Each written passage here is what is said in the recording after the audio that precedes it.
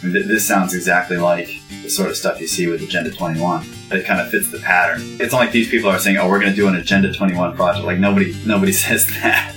and to be honest, none of the people doing it probably even know. Like, most of the people enacting this stuff, probably have no idea that it exists, which is why when people go into these council meetings and start screaming about Agenda 21, people look at them like they're crazy because they've never even heard of the thing.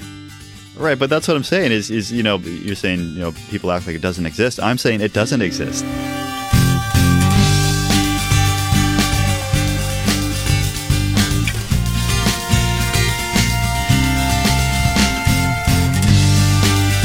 Welcome to Anarchitecture, episode 22. Quick audio note.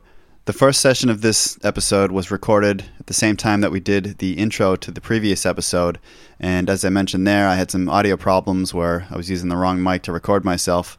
So the effects of Dark Tom Woods can be felt on this episode, just like they were on the previous one. However, my audio quality does improve in the second half of the episode. So if you haven't listened to the last episode, I recommend you go back and do that before you listen to this one. In that episode, we discussed the Agenda 21 conspiracy with the Friends Against Government podcast. And in this episode, we wanted to step back and take a bit more of a sober look at it and maybe try to cover off some points that we might have glossed over in that episode. Because this is a huge topic. And in that last episode, I felt like it was a little bit like drinking from a fire hose, just kind of an information dump just to get out into the open what all this stuff was. And so in this episode, we wanted to touch on some of the more interesting points that we might not have really elaborated on or that we skipped over altogether. Or that just evolved into a total joke. Yeah. So we were presenting this from sort of the Rosa Koire perspective, and as we said in that episode, Rosa Koire is very much an anti-Agenda 21 activist who's written this book, Behind the Green Mask, which talks about how she sees Agenda 21 as sort of a hijacking of the environmentalist movement. And her perspective is something that we would probably refer to as a NIMBY perspective, where she's pretty much against any of this development, if it's related to Agenda 21, across the board, to the point where she says stuff like, if you hear the term smart growth or new urbanism or even eyes on the street, which is a Jane Jacobs thing, then watch out, because that's a signaling for an Agenda 21 takeover of your town. I think she's a bit too paranoid in that sense, and she tends to throw out the baby with the bathwater. For one thing, she kind of lumps in all these concepts into this one amorphous blob, which is, the Agenda 21 monster, when there are some subtleties and differences between, for example, smart growth and new urbanism. There's a better criticism of smart growth that I've seen from Chuck Marohn at Strong Towns, where he's not necessarily an opponent of it, and he says that he's on board with a lot of what they're doing. But he often gets called a smart growth advocate, and he really emphasizes that that's not what he is. He's a strong towns advocate, which is his own strategy for supporting towns that is really focused more on developing things in an actually sustainable sense, which means financially sustainable. He talks about some towns he's visited where they've boasted about some new smart growth development they've done, and it's 20 miles outside of town. It's got all the little local downtown walkable areas and all that stuff. So they've kind of followed all the rules of smart growth, but it's done in such a way that it just doesn't mesh with the fabric of the original city or the original town that was there. Yeah, honestly, when I hear people talk about smart growth, it's like I don't really even know what that is. Yeah. Or what they think it is. Like what does that mean to them? I mean, it's one of these things that obviously there's a semantic problem there where, you're using the word smart to describe something. Well, that makes it sound like it's that much better than anything else anyone else could come up with. Yeah, and Chuck shares the same concern where he says, smart growth is kind of this loaded term that implies that anything else is dumb growth. So it immediately puts people offside if they're in favor of, a more kind of typical suburban development as opposed to kind of new urbanism. Right. And the other problem I have with it as a term is that it implies, there's an underlying implication that it's planned. Smart growth is planned growth. That if you're not planning these certain areas of your city in a certain way, that's not smart. And of course, a lot of the kind of insights we've talked about with urbanism and urban development and the way that cities should grow, which we think is in agreement with the kind of things that Jane Jacobs would have said, is that cities really need to grow organically, that you need to leave room for entrepreneurs to discover value and to find synergies with adjacent uses, to experiment, to make mistakes, and to find ways to correct those mistakes within the fabric of the built environment. But of course, none of that is smart, right? None of that is planned. Yeah. And none of that can be sold to a city by a planner. Well, especially by a large developer who wants to, instead of developing a house here and there, wants to develop a whole district. Right. But, if you have a developer who's working on a project like that, then that's where it actually becomes relevant. That's where it becomes meaningful. And again, not smart growth, but like you said, it's very closely related to the concepts of new urbanism. I was just down in Florida visiting my parents, and pretty near where they live, there's a brand new development going in called Babcock Ranch. And the claim to fame here is that they're saying that it's going to be the first fully solar powered city in the country. And what they're doing is it's this huge, the whole backstory is kind of interesting. There was this plot of land that was used as a ranch, it was cattle ranch. It was owned or was bought sometime in the 20th century, I think early 20th century, by a guy who used to be a mayor of Pittsburgh.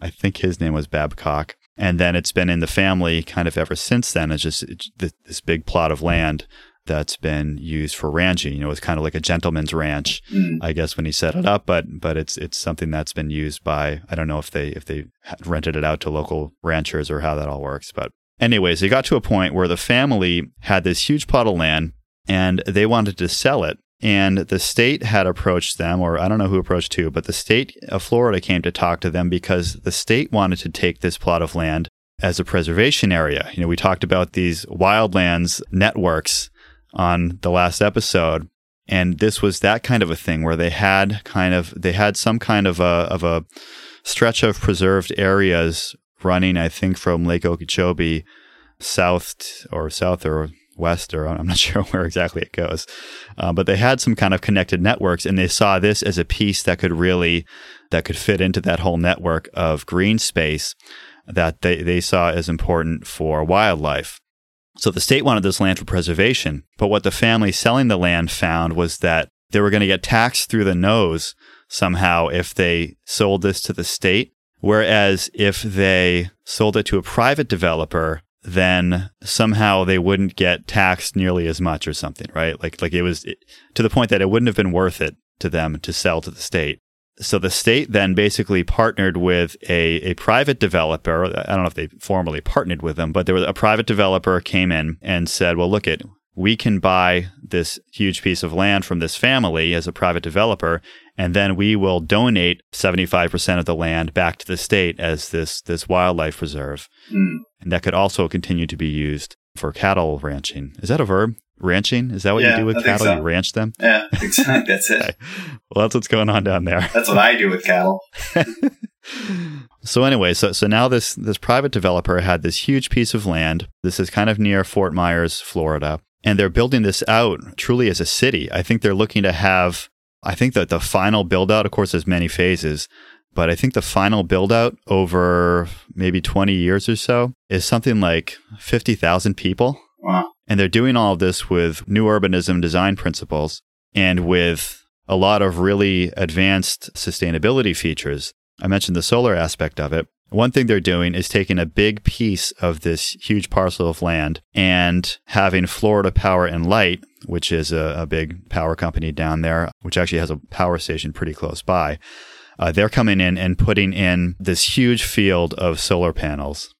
And so the idea is that now I don't think the town owns the solar panels. I think Florida Power and Light technically owns the panels and it just feeds into their distribution. But there's then some subsidized rate given by Florida Power and Light back to the town as essentially a solar credit for each of the electricity users in town. The difference between that development and the stuff that Rosa Quarry is opposed to is that's essentially a greenfield project, isn't it? So they're not tearing down anyone's houses with eminent domain to build that project. It's right. They're tearing down the houses of some probably rare frogs or whatever in the Everglades to do some landfill. Well, actually, what they do in Florida whenever they build these housing developments is they put lakes in everywhere. Yeah. They just they create all these man-made lakes so that everybody can have a water view. Yeah. And so they're actually probably creating more frog habitat down there. Yeah. Yeah, but it is kind of funny that, this whole thing is done in the name of green development. And I would imagine that there's some tie-in here between, I mean, this sounds like an Agenda 21 type project where you've got this almost a public-private partnership. You've got local utilities getting involved in various subsidies for promising to reserve land as a preserve. I mean, this sounds exactly like the sort of stuff you see with Agenda 21.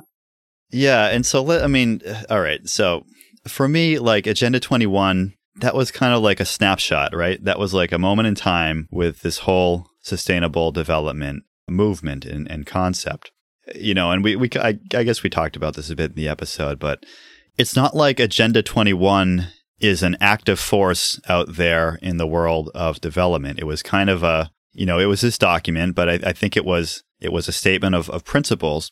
But now those principles all really just stand on their own, and they have come to create a set of incentives and desires among developers, among everybody involved really with the built environment. So to me, like to say that this is an Agenda 21 project or that Agenda 21 is controlling this or something like that, I don't know, it just isn't very meaningful. You know what I mean? Yeah. Like it's Yeah. And really what I meant is that it kind of fits the pattern. It's not like these people are saying, oh, we're going to do an Agenda 21 project. Like nobody says that. and to be honest, none of the people doing it probably even know. Like most of the people enacting this stuff, probably have no idea that it exists, which is why when people go into these council meetings and start screaming about Agenda 21, people look at them like they're crazy because they've never even heard of the thing. Right, but that's what I'm saying is you're saying, people act like it doesn't exist. I'm saying it doesn't exist. I'm saying it did exist, and now it's just, there are people who want to preserve wildlands, and that's what the state wants to do in this case. And there are people who want to build, solar-powered housing, and that's what the developer is doing in this case. And there are people who want to create, walkable city centers, which is what the new urbanist designers are doing in this case. And so to me, it's like, again, I just don't see it being meaningful to talk about Agenda 21 as some kind of a scarlet letter on these projects. Yeah. I think a lot of the concepts, like preserving places for wild animals, the basic concept certainly has some merit. And so I think, especially as libertarians looking at these things, we need to look at them and say, well, okay, what's good about this? What's bad about this? Are they using eminent domain? Well, that's bad. Are they taking tax dollars to fund this development? Well, that's bad. But we should also realize that when there is a certain demand out there for something like preservation, that there can be libertarian ways of achieving that as well. And for me, in this case, yes, even though they've donated this land to the state as the agency who's going to preserve this piece of land, the concept of a developer buying land and then donating that for preservation, I think that is how preservation should happen in a libertarian world. Yeah, and that's actually one strength of libertarianism that I think other philosophies don't really have, is that we have this pretty clear line in the sand that when you cross that, then we know that you're in violation of the NAP or whatever. So, for example, using eminent domain, using tax dollars, pretty much using the heavy hand of government in any way to achieve your goals. That's the stuff that we criticize. And I think we need to be very careful about it. As I said in the other episode, the conspiracy part of this is that it's all a big slippery slope. And so, once you give them an inch, they'll take a mile. So there's a tendency to say, well, okay, you're not violating my rights right now, but if I agree to this, then it's going to lead to this other thing, and pretty soon I'm not going to have a choice. And that's what you see happening with some of these farmers out west where, they're getting these sort of offers to give up some of their land or give up an easement on their land as a nature preserve. And I actually tweeted something about this the other day where I shared an article about a group called the American Prairie Reserve, which is a non-governmental, nonprofit who's buying up hundreds of thousands of acres, or millions of acres of land around, I think it's somewhere in Montana. And from what I could tell, it's, it is non-governmental, nonprofit. Apparently they've got something like a $75 million bank account. And so you look at it and you go, where did these guys get $75 million from? And so, I haven't done much digging into it to figure that out, but I kind of posed the question. They've got a thing on their site where they sell t-shirts, but I'm pretty sure they haven't made $75 million from selling t-shirts. You can see on their website, there's a board of directors, and scrolling down that, it looks like there's a lot of private equity people, and I was looking for names, with Rockefellers and that sort of stuff. I didn't see any of that, but the one name that kind of jumped out was there was something in Warburg Partners Capital or something like that. Warburg is one of these kind of old old money names. It goes back to the sort of Rockefeller days and the turn of the century, in the early days of the central bank. But I don't know. That could just I don't know. Are the Rockefellers, like the Rothschilds, like, are they, like, how relevant are they? Like, I know, like, back in the 70s and stuff, you had David Rockefeller and John D. Rockefeller and Nelson Rockefeller, who was the governor of New York or something at one point. Yeah. And, and then you had Edmund de Rothschild. Is there like another generation of those guys now who are still doing all the same stuff? Like you know what I mean? I don't know. Or is it the kind of thing where like the third generation from money like ends up losing it all? Yeah, no, they definitely haven't lost all the money, but no, I know. I think what's happened is because there was doing some of the research for this, there was an episode of the Tragedy and Hope podcast where he presents a lot of this stuff about Agenda 21. This is where we found out about people like Rosa Koire and some others. But he also there's like an entire History Channel documentary about the Rockefellers, where they kind of go through all of that. And they do end with kind of like the latest generation where they kind of spin it as, at that point, the whole thing's kind of diluted, right? So, because you've got that many generations. And so there's that many more of them, that you don't just have the sort of family power concentrated in a few people's hands. Right. And the impression I got was that the later generations kind of lost interest in a lot of that stuff. They weren't kind of as fanatical about it as some of as like the John Dees and the Nelsons and all that were. Turns out they just like money. Yeah, I mean, I can't remember where it ended up and what those people are up to these days. I haven't really looked into it, but. Well, there was one interesting kind of news piece that I think it might have been sometime like in the last 5 years or 5 or 10 years where the Rockefeller family has now divested from oil. Yeah. Of course, they got their start with the original John D. Rockefeller with Standard Oil. So I guess there still is some kind of, organization around the way that family is structured. And maybe there still are activists in certain ways like that. Yeah, and so what happens is you see these groups like APR, the American Prairie Reserve, who are these private groups. And so at first glance, and probably at second and third glance, you look at it and say, well, this is actually a libertarian approach to achieving these, wildlands or rewilding or land preservation projects, which, really we, as libertarians, qua libertarians, we don't really have a specific objection to, because they're not using force, they're not using coercion in any way. There is kind of a lingering concern, though, that what they're doing, even though it's not sort of overtly coercive, is over the long run, as they sort of buy up more and more of these ranches and properties, that it sort of guts the industry in that region and makes it that much harder for the remaining ranchers to make a living because there's less of an economy of scale there for example, someone's coming to pick up a delivery of cattle or something like that. And rather than stopping at a few different ranches along the way, there are fewer ranchers out there for them to kind of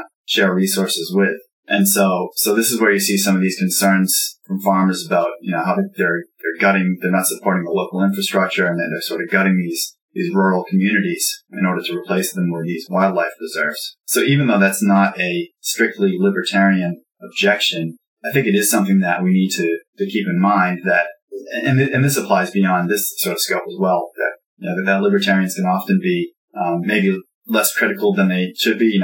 People say, oh, well, it's a private company, they can do what they want. They're not pointing a gun at anyone. But at the same time, that's not the totality of morality in a situation. Well, but what they're doing, if I understand what you just said about how they're trying to go about this, is they're putting a price on that land, right? So that they're putting a price on the value of having that land for preservation versus having it available for ranching. As you heard earlier, I don't know anything about the ranching industry. I don't even know what it's called. But if they're able to come in and bid up this land to the point that it's not worthwhile for the ranchers to continue to own it, then they're expressing a shift in values and a shift in demand for the use of this land. I will say, as a counterpoint to what you just said, that there's another problem out in those kinds of areas, not so much on privately owned land, but when you get out into some of these western areas, of course, a lot of that land is federal land. And I've been reading a paper by PERC, which is the Property and Environment Research Center, which I see as a fairly libertarian. I don't know if they would identify that way, but I think they do. Do they? Yeah. Yeah. I think Walter Block has had some involvement with them. Okay. Yeah. Certainly a lot of the arguments they're making are very much kind of libertarian free market arguments for the way that a lot of these Western lands should be managed. The way it works now is that all these federal lands, people think that the government owns all these lands out in the West and they're just preserving that, that it's all just nature preserve for all the wildlife. Yeah. And of course, that's not what it is. They're preserving all this land for resource extraction. Yes, there are some conservation areas, but all these federal protections were established, in the early 20th century, I guess. Teddy Roosevelt, wasn't that his big thing? Well, yeah, Teddy Roosevelt's big things were basically preserving wildlife and slaughtering Filipinos. So all these federal lands were being established as the U.S. was expanding westward, and as you started to have things like oil development, oil exploration, coal exploration, supporting, I guess, steel industries. And some of these western lands were found to be rich in some of these mineral resources, and they were also found to be good for grazing. I think they're not as productive for farming as areas in the east. They don't get quite as much rainfall. So grazing, I guess, was a better use for a lot of these lands than just having them be developed as agriculture. So they set up a system of grazing rights and mining rights and, oil exploration rights, where they essentially rent out the rights to a certain piece of land to certain companies or certain ranchers or people who live in the area for a period of 10 years. So there are these 10-year leases, and they're, I guess, renewable at the end. But they're very strict about how these things can be used. And so this paper I was reading from PERC was saying that for preservationists, like I think they mentioned the American Prairie Reserve, when guys like this come into these federal lands and they want to preserve them, there have been cases where they've tried to come to auctions and tried to bid for the ranching rights or, the grazing rights or whatever over certain parcels of land. And they're not allowed to do it because in order to maintain those grazing rights, you have to actually graze cattle. Yeah. And the federal government is literally prohibiting private preservation on all of these federal lands because all they're doing is holding it for grazing, for mining, for drilling, and any other use is prohibited. Yeah, because what the American Prairie Reserve does is they'll buy a ranch property, and by buying that property, they also get the grazing rights to the federal land that property has access to. Yeah, you have to own like a homestead within a certain area of these grazing areas. Yeah. In order to buy the land. So you can't just go out and, buy the rights to a certain piece of land for a period of time. You have to actually own a homestead. You have to graze cattle on it. And so what one organization did is they actually reintroduced like bison, I guess, to a certain area because that technically met the requirements of grazing cattle, but they just converted it basically to a bison preserve. Yeah, I think it's state by state. So like the state of Montana allows you to classify bison as cattle or something like that, but other states don't. Bison will always be cattle to me.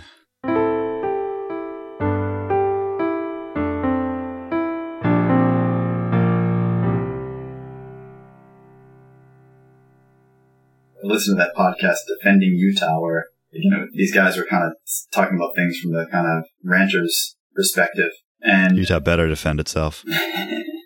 We're coming for you, Utah.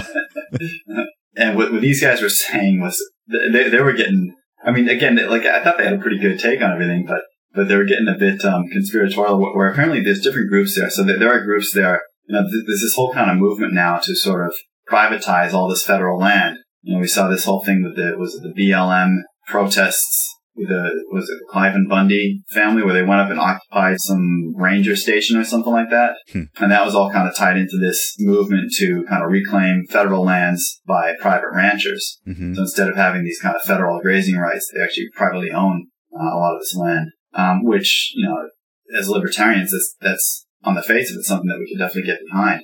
What these guys from Defending Utah were saying was that there is essentially almost like shell groups that will come into these communities and be in favor of privatizing federal land. But what they're doing is they're privatizing it for these nature preserves, which is, of course, affecting the farmers in that they can't graze their cattle there anymore. And they start getting these problems with some of the large carnivores that they're introducing to that land, as well as kind of, hollowing out sort of the way of life that's been going on there for probably a century. Right. But again, that way of life, if I'm understanding what you're saying, that way of life has been made possible by a federal government privilege for all these ranchers and grazers. They've developed that land in a way where they haven't been exposed to a broader market competing for other demands like preservation. Yeah, that's true. But there's also, and I agree that that's a market distortion. There's another market distortion, which is that those ranchers are limited to something like 160 acres for a homestead. So essentially, you can't own, if you go out there out west, you create a homestead, you can't own more than 160 acres, which that was one of these kind of numbers that was set up east of the Mississippi, where you've got this kind of lush land, and you only need so much land to start a viable farm. But when you're out there and the land's a lot more sparse, then you actually need a lot more land in order to raise cattle or whatever, just to support a single family. So, and this is where I think guys like Murray, and I think we've even mentioned this before, that the sort of basis for homesteading needs to be based on a sort of reasonable understanding of what's required to build a legitimate homestead in a certain area. And it's very much dependent on local geography and climate and all that stuff. Yeah, I mean, the way I would say that you would define that kind of parcel size for homesteading is that in order to homestead, we like to say that, you go and labor with the land in order to establish the extent of your homestead. But the reality is that in order to do that, you have to make a claim first. You have to make a claim and define, a boundary or define an area of land, and then some declaration of intent of what you're going to do on that land, right? So to me, it's like Walter Block has kind of said things like, well, you start farming at one side of the property and you work your way to the other side of the property. And if somebody else has started, on the other side and worked towards you, then you don't get that land because they've homesteaded it. Yeah. But I think realistically, there needs to be a system of claims where if you want to go and, let's say, start planting a large piece of land for agriculture, that you need to be able to make a claim first where you're declaring the intent you're going to have for that land. And, as long as nobody else has done that before you on that parcel of land, you should be able to defend that claim during the period of time while you're establishing the area that you're homesteading, that you're farming or whatever. Yeah. But if for some reason, if that period of time passes and you haven't homesteaded the full extent of it, then you shouldn't get to keep the rest of that, or you should have to, reclaim it or renew it or whatever. You could think of any number of processes there to manage that. But when you think about homesteading in kind of realistic terms, I think that's the kind of process that you could look at. And so in that case, there's really no need for any kind of limits on the size of a parcel, because those limits would be established by each individual homesteader based on what they think they can achieve, how much they can take on, and how much they can actually turn into productive land. Yeah. I mean, the main point I was making is that there is this arbitrary limit that's been imposed on them. So as always, when the state gets involved, you get one problem that they create, and then the solution that they propose, which creates other problems. Right. And then that's exactly what you get here. You got this, they've created the original problem by limiting the size of the homestead, and then they've tried to compensate for that by granting these federal grazing rights on the federal lands. But in reality, both of those are market distorting factors that just mess up the whole system. Right. Right. To tie this back into the preservation discussion, I think one problem we have with libertarian homesteading theory is that we don't have a good way to describe how somebody could homestead a parcel of land as preservation land, or conservation land, because the whole Lockean homesteading principle is founded on this idea that you're mixing your labor with the land, that you're going out and farming or felling trees or whatever over the area of land that you're claiming. I think that there should be a means for people to make a claim for land and to establish it for preservation. Because, even the most black-hearted anti-environmentalist could probably think of a few natural areas that they like and that they think should stay the way that they are. So I think that it's now our job, Joe, to define a way for libertarians to homestead land for the purpose of preservation without mixing their labor with it. Now, of course, the simplest thing you could say is well, you could make some kind of a trail network or something so that, it becomes hiking land, and then then that's a use. But I want to try to come up with something more pure than that. Yeah. That this is truly like off limits, no-go land like we talked about in the last episode. Yeah. Is there a way to achieve that within the bounds of libertarian homesteading theory? Yeah, and I think you kind of said it before, where if someone makes a claim to this land and they declare it as the use that I'm claiming for this land is as a wildlife reserve, then really what they need to do to demonstrate that is simply defend it and keep off any trespassers or poachers or whatever. That's the labor that they're exerting to sort of mix with that land. really just the act of actually preserving it and preventing other humans from accessing that land. Yeah, so I was recently at the New Hampshire Liberty Forum, and Stephan Kinsella gave a talk there, and I got a chance to ask him a question at the end of it. His talk was all about theories of property rights and the proper way that libertarians should think about property rights. The question I asked him at the end was about abandonment and, at what point does land become abandoned? Because there's this idea in libertarianism that once you homestead a piece of land and it comes into ownership, then you own that, I guess, in perpetuity, unless you sell it or abandon it. And what you hear from some people on the left and even, left libertarians is arguments that, well, it's not right that people can just own all this land without using it, without maintaining the productive use of it, which is the whole point of Lockean homesteading, is to say that this land that otherwise is available to the public as common unowned land, in order to take that out of that public sphere, there needs to be a justification for somebody to claim the right to be able to evict people from a piece of property. And so that's where Lockean homesteading comes in, mixing your labor with the land, putting the land into productive use. To many, that is the justification for claiming eviction rights over a parcel of land. And so what some left libertarians say is, well, yes, that's correct. It's all well and good. And in fact, it's so correct, or Lockean homesteading is such a strong principle that it needs to be applied on an ongoing basis to land ownership. So the landowner has to keep using the land in a productive way in order to keep maintaining their claim over that land. And of course, then the argument there is that a lot of private property should be turned back over either to public use or common ownership. But what anarcho-capitalists would say is that that's not right. Again, that this land, once it comes into ownership, once that ownership claim has been established, that should continue in perpetuity until someone abandons it. So long story short, I asked Stephan, what constitutes abandonment of a piece of land? Is there a point at which land that has been, allowed to lie fallow, as I think Murray Rothbard would say, is there a point at which that reverts to being unowned land that can then be homesteaded by someone else? And the answer that Stephan gave was essentially what you just said, that, there comes a point where somebody basically stops defending their land. They stop exercising those eviction rights. And at that point, within kind of common law or statutory law or whatever, you can start to establish some time limits on some of these things. But the concept is that, yes, there can be a point where if somebody isn't defending their land, then that land can be said to be abandoned and that it should then be open for homesteading. So I would agree with you that defending the land and evicting trespassers on an ongoing basis, I think that can be a means for maintaining a claim over preservation land. But even before that, I think there needs to be some other criteria when the claim is made to establish it as preservation land. Because otherwise people would go in and say, well, I'm going to preserve this huge piece of land, and at some point in the future, maybe they start just developing it or whatever. Yeah. Or, it becomes much more valuable and then they sell it off for the mining rights or who knows. Yeah. Which, by the way, is exactly what the federal government does. Yeah, the National Forestry Service is not a service that preserves forests. It's a service that preserves forestry. Right. The main thing they do is build roads so that loggers can access forests. Right, and rent the land to them and rent the trees to them so that the foresters don't care about, replanting it or anything. Right.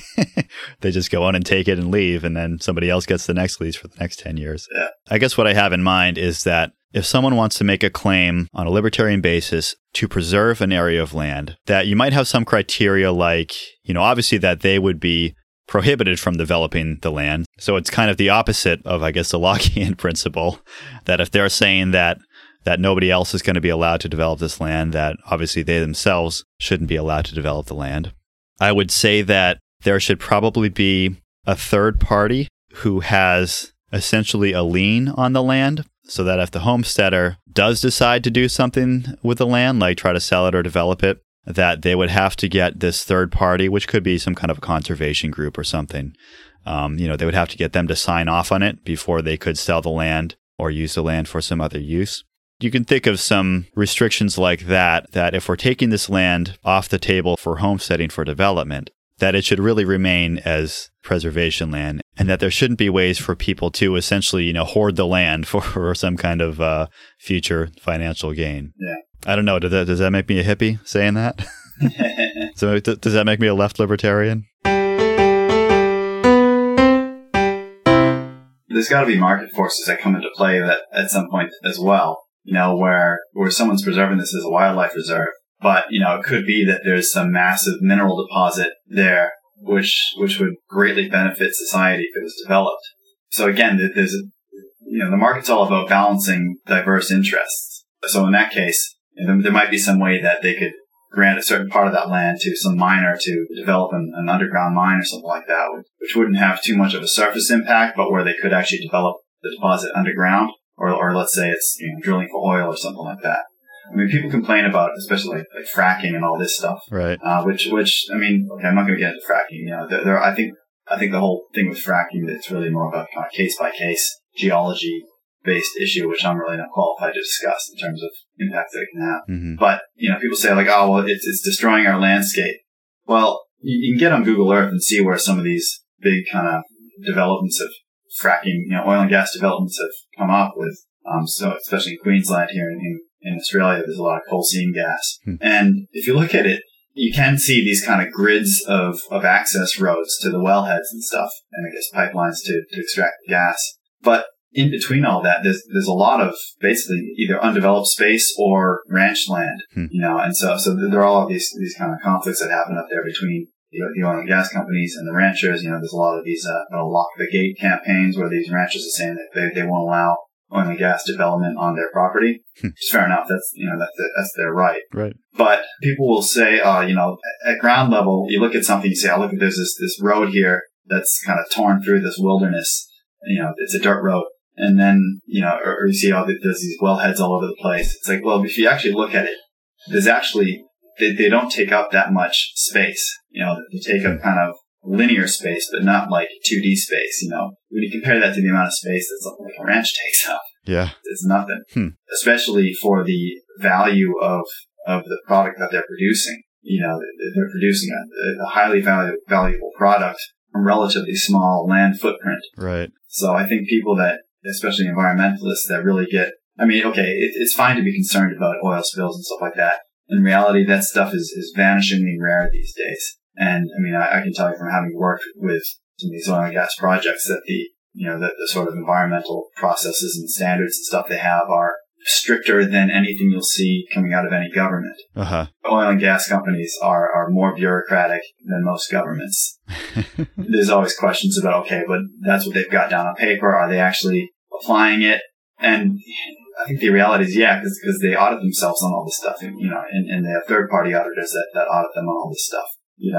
So there are these sort of, that's the thing, like, nobody in an oil and gas company, is sitting there going, oh, how can we destroy the environment it's not that they don't care about that stuff. Nobody wants to have an oil spill.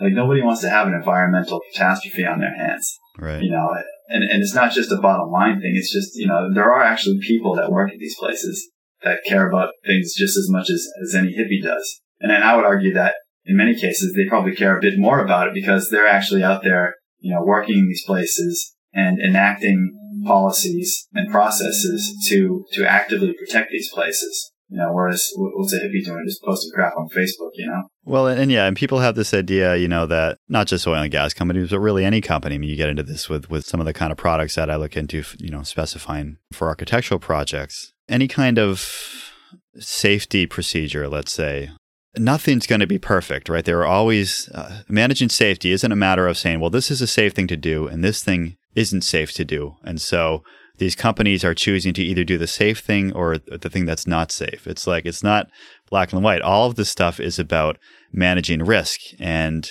there are costs associated with certain levels of risk management and checks and balances and everything. Yeah. And that's one of the challenges that any of these companies need to face is balancing certain risks with the costs that it would take to mitigate those risks. Yeah, and when you're even tendering for work on one of these sites, you've got to submit risk management plans where you list out all the potential risks that could happen and then how you're going to mitigate those. There's very kind of formal processes to do this stuff. There's a development on an island northwest of Australia called Barrow Island, which is owned by Chevron.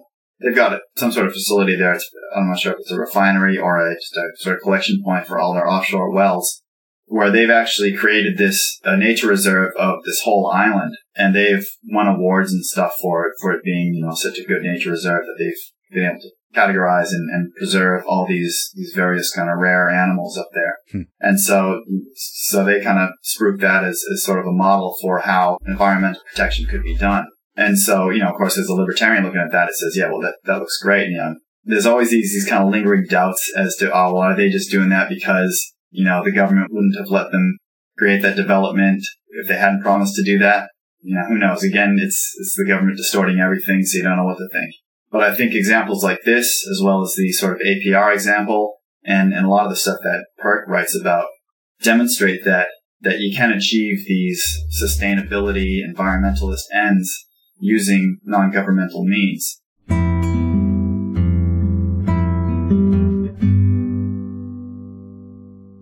One aspect of Agenda 21 that we didn't really get into with Bird and Carr is the use of public-private partnerships as one of the main tools to implementing all this stuff. Now, there are some people who will call any public-private partnership a form of fascism, because that was one of the economic arrangements under fascism. Now, I think fascism has a much broader scope than that, but it is, as Bird said, very much the neoliberal approach to getting this stuff done, where you have some private corporation teaming up with the government to get some public funding in order to build some project.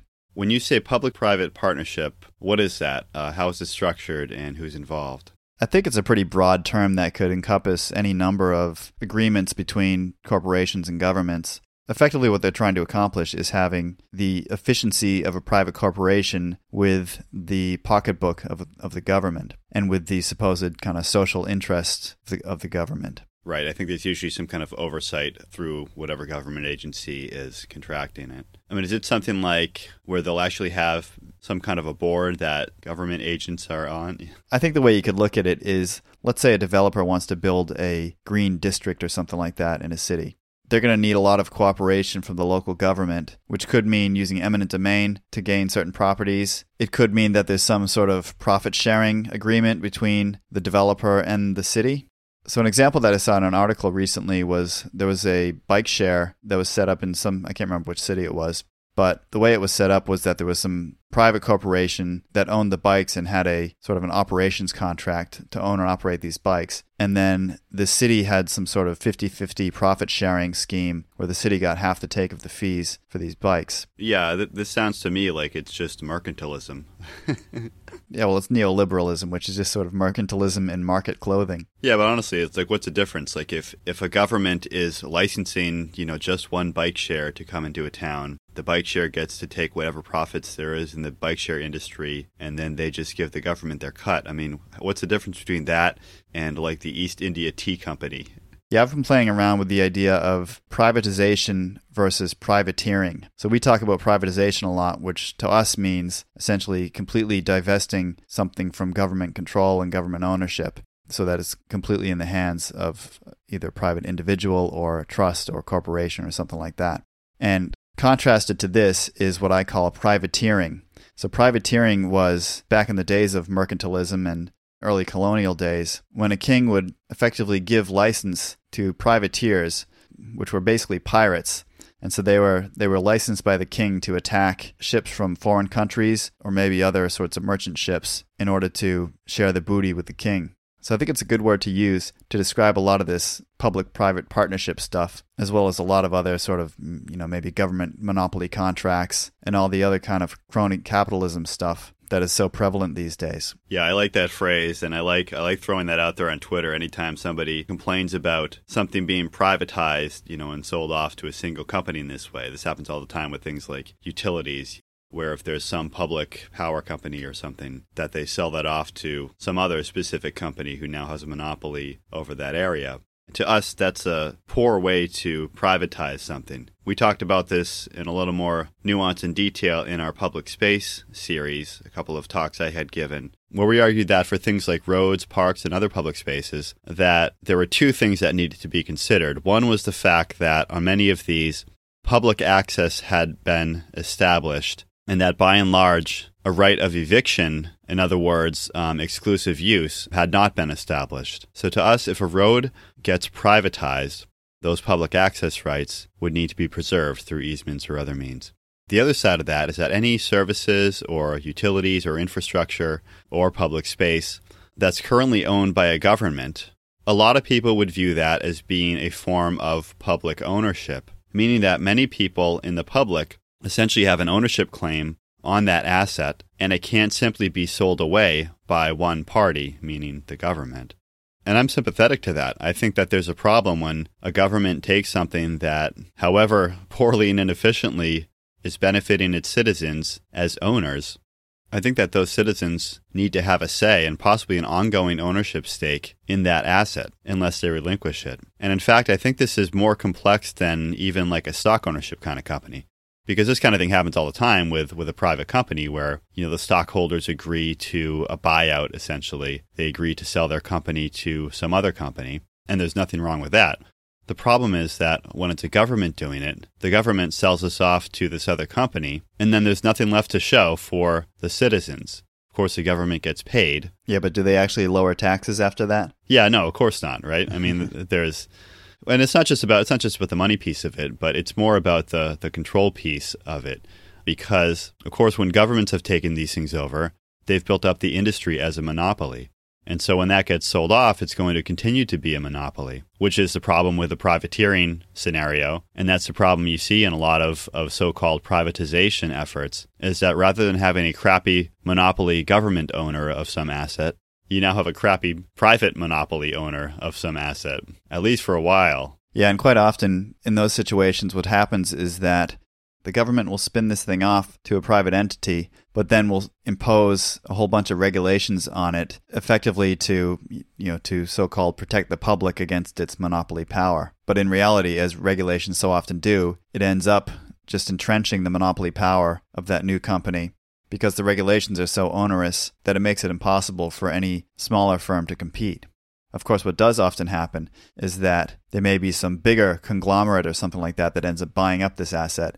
And then, of course, you've got even less local control over it, with all these same onerous regulations still in place that maintain the monopoly position of this company. I think the result from that, when governments have all these regulatory conditions that apply to some privatization of something, is that not only is that thing now a private monopoly, but now it's also an inefficient private monopoly. Yeah, exactly. And it's not entirely inappropriate, at least in theory, for government to put some conditions on it and to maintain some kind of an oversight in recognition of the fact that it is a monopoly, that it's getting all these assets that it would take another competitor a long time to build up in that area. Yeah, because with any monopoly arrangement, they end up running into what's often called the socialist calculation problem. But what Murray Rothbard showed was that the application of this to a socialist government is really just a special case of the problem which really affects any monopoly situation. And what the theory is that because there are specific factors that this monopoly corporation or government needs to procure, there aren't any real market prices for some of these items or services that they need, because there's nobody else anywhere nearby that is bidding for these same resources. And so what happens is that they are unable to use the profit and loss pricing mechanisms to rationalize their supply and production chain. And as a result, they often end up with shortages of certain resources and surpluses of other resources. And it basically looks to an outsider like it's just plain mismanagement. But in reality, it's a much deeper function of the monopoly condition of that corporation. Right. They don't have the kind of feedbacks you get in a competitive market about what's valued and what isn't that would help them to set priorities and steer their resources to those things that were in greatest demand. And so creating a monopoly like this is just one of the problems that you get when you have this privateering situation. And at some point in the near future, we'll do an episode to really flesh out this idea a bit further and hopefully provide some real-world examples.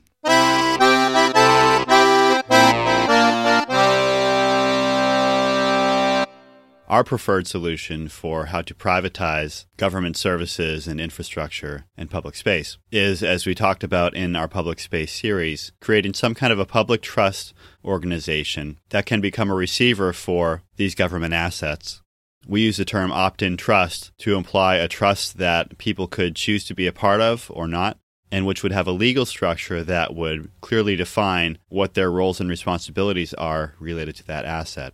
This trust could take over ownership of the asset and manage it directly itself, or it could contract out the management of that asset while it retains ownership. Or ultimately, there could be a mechanism for the trust to to sell that ownership off to a private company in the way that, similar to how we just described governments doing it.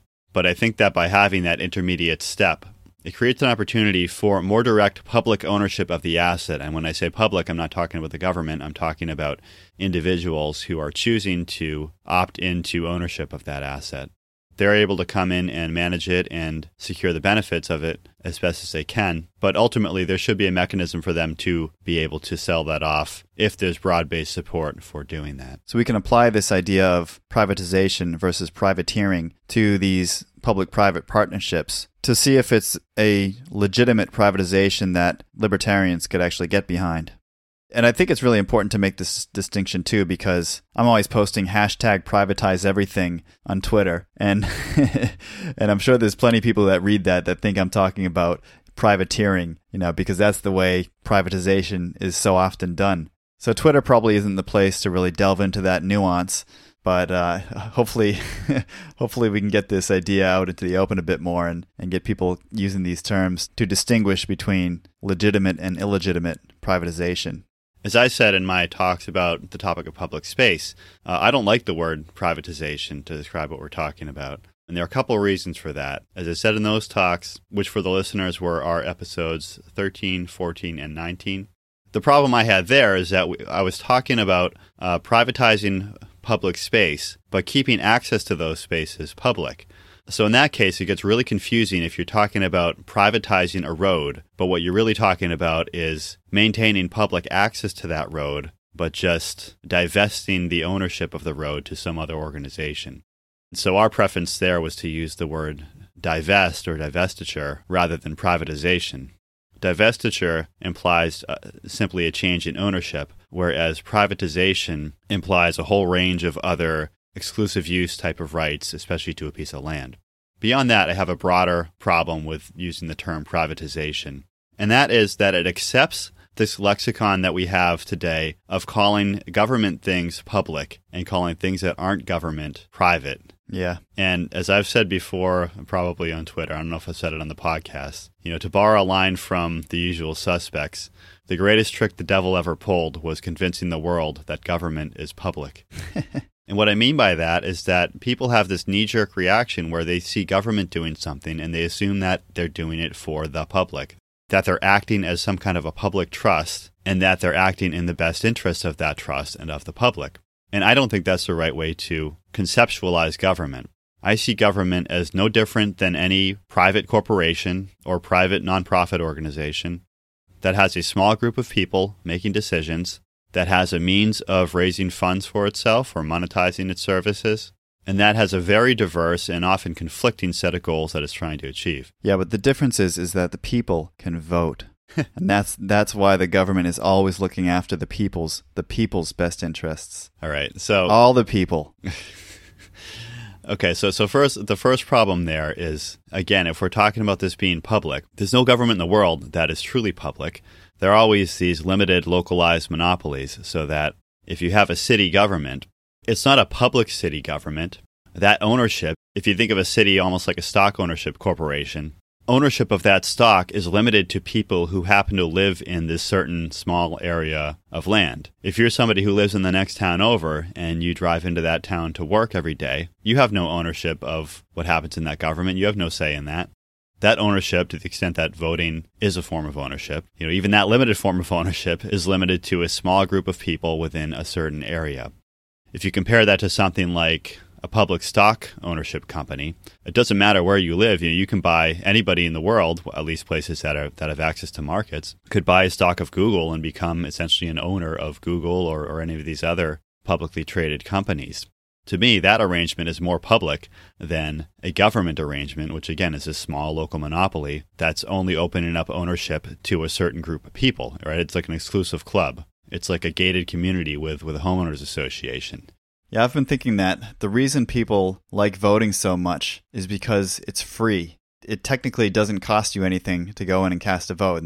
And in fact, that's something that people will say when you tell them that you're not going to vote. They'll say, oh, well, it's free anyways. And then they'll go and complain about corporations, Walmart doing something or some oil and gas corporations doing something, when they could probably buy a few shares and have much more of a say in what that corporation does than they do with their, especially at the federal level, with any vote they have at the federal level. I mean, if you look at, it's not hard to do. If you look at the number of outstanding shares, and work out, okay, I want to have, more than 1 in 300 millionth of a say in what this corporation does, then you can work out how many shares you need to buy in order to do that.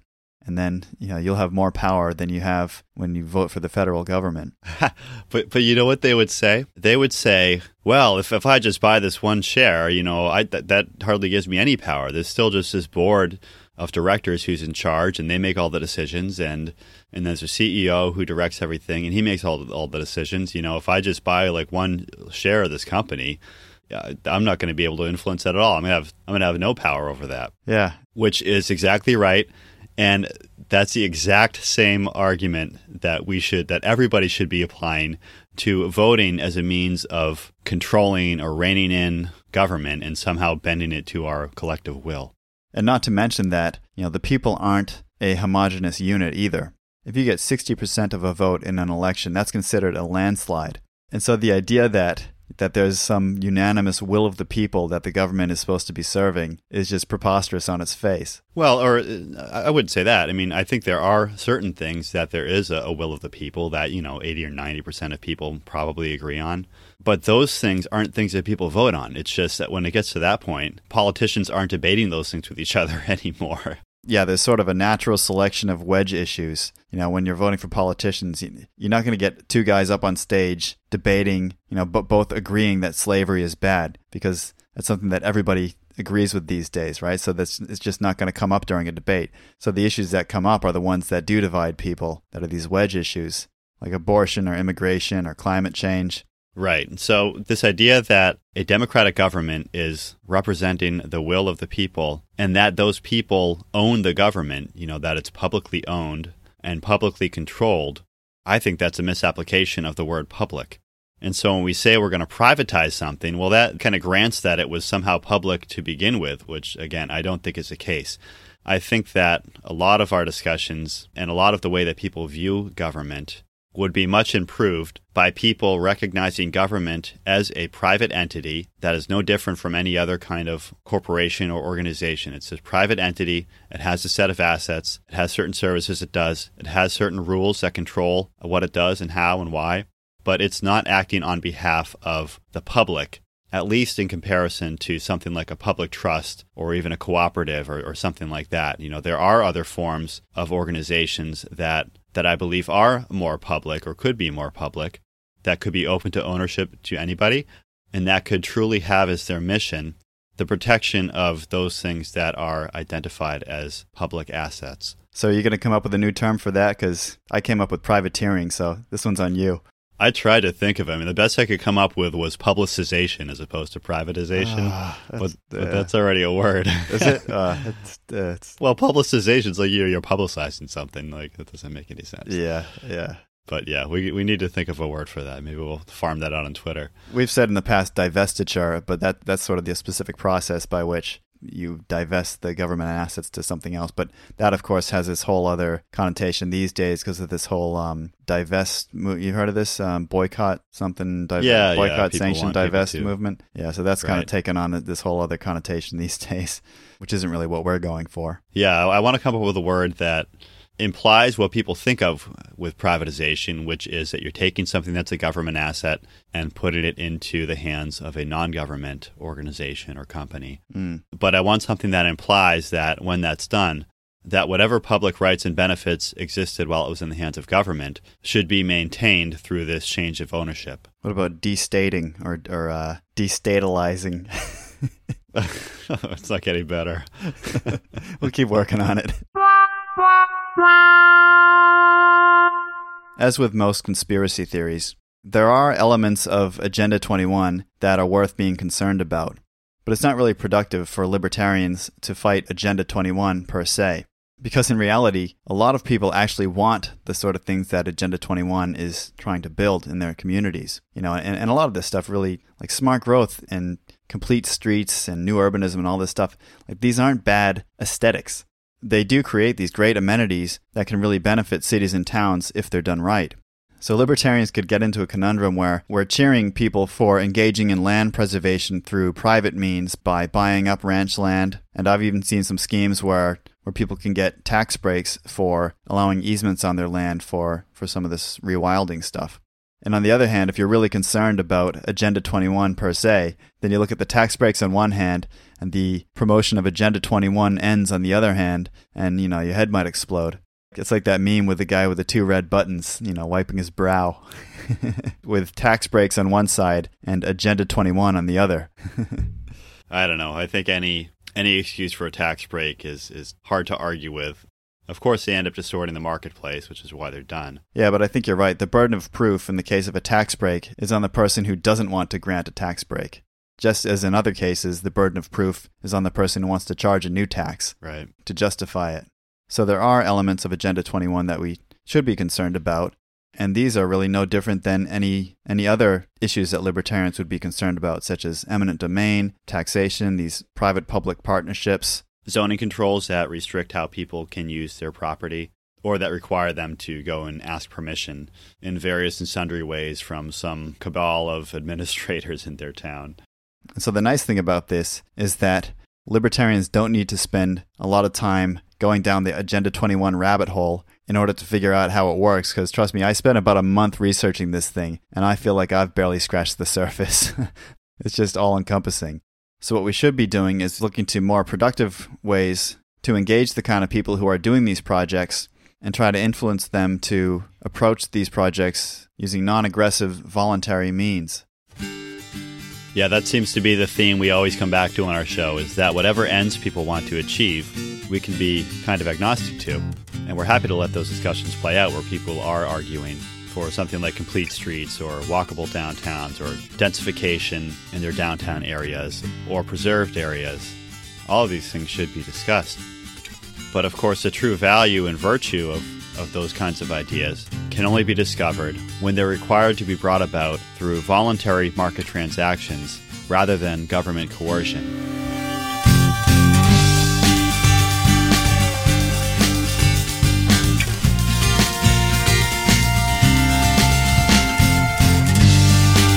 Thanks for listening to Anarchitecture Podcast, the built environment of a stateless society.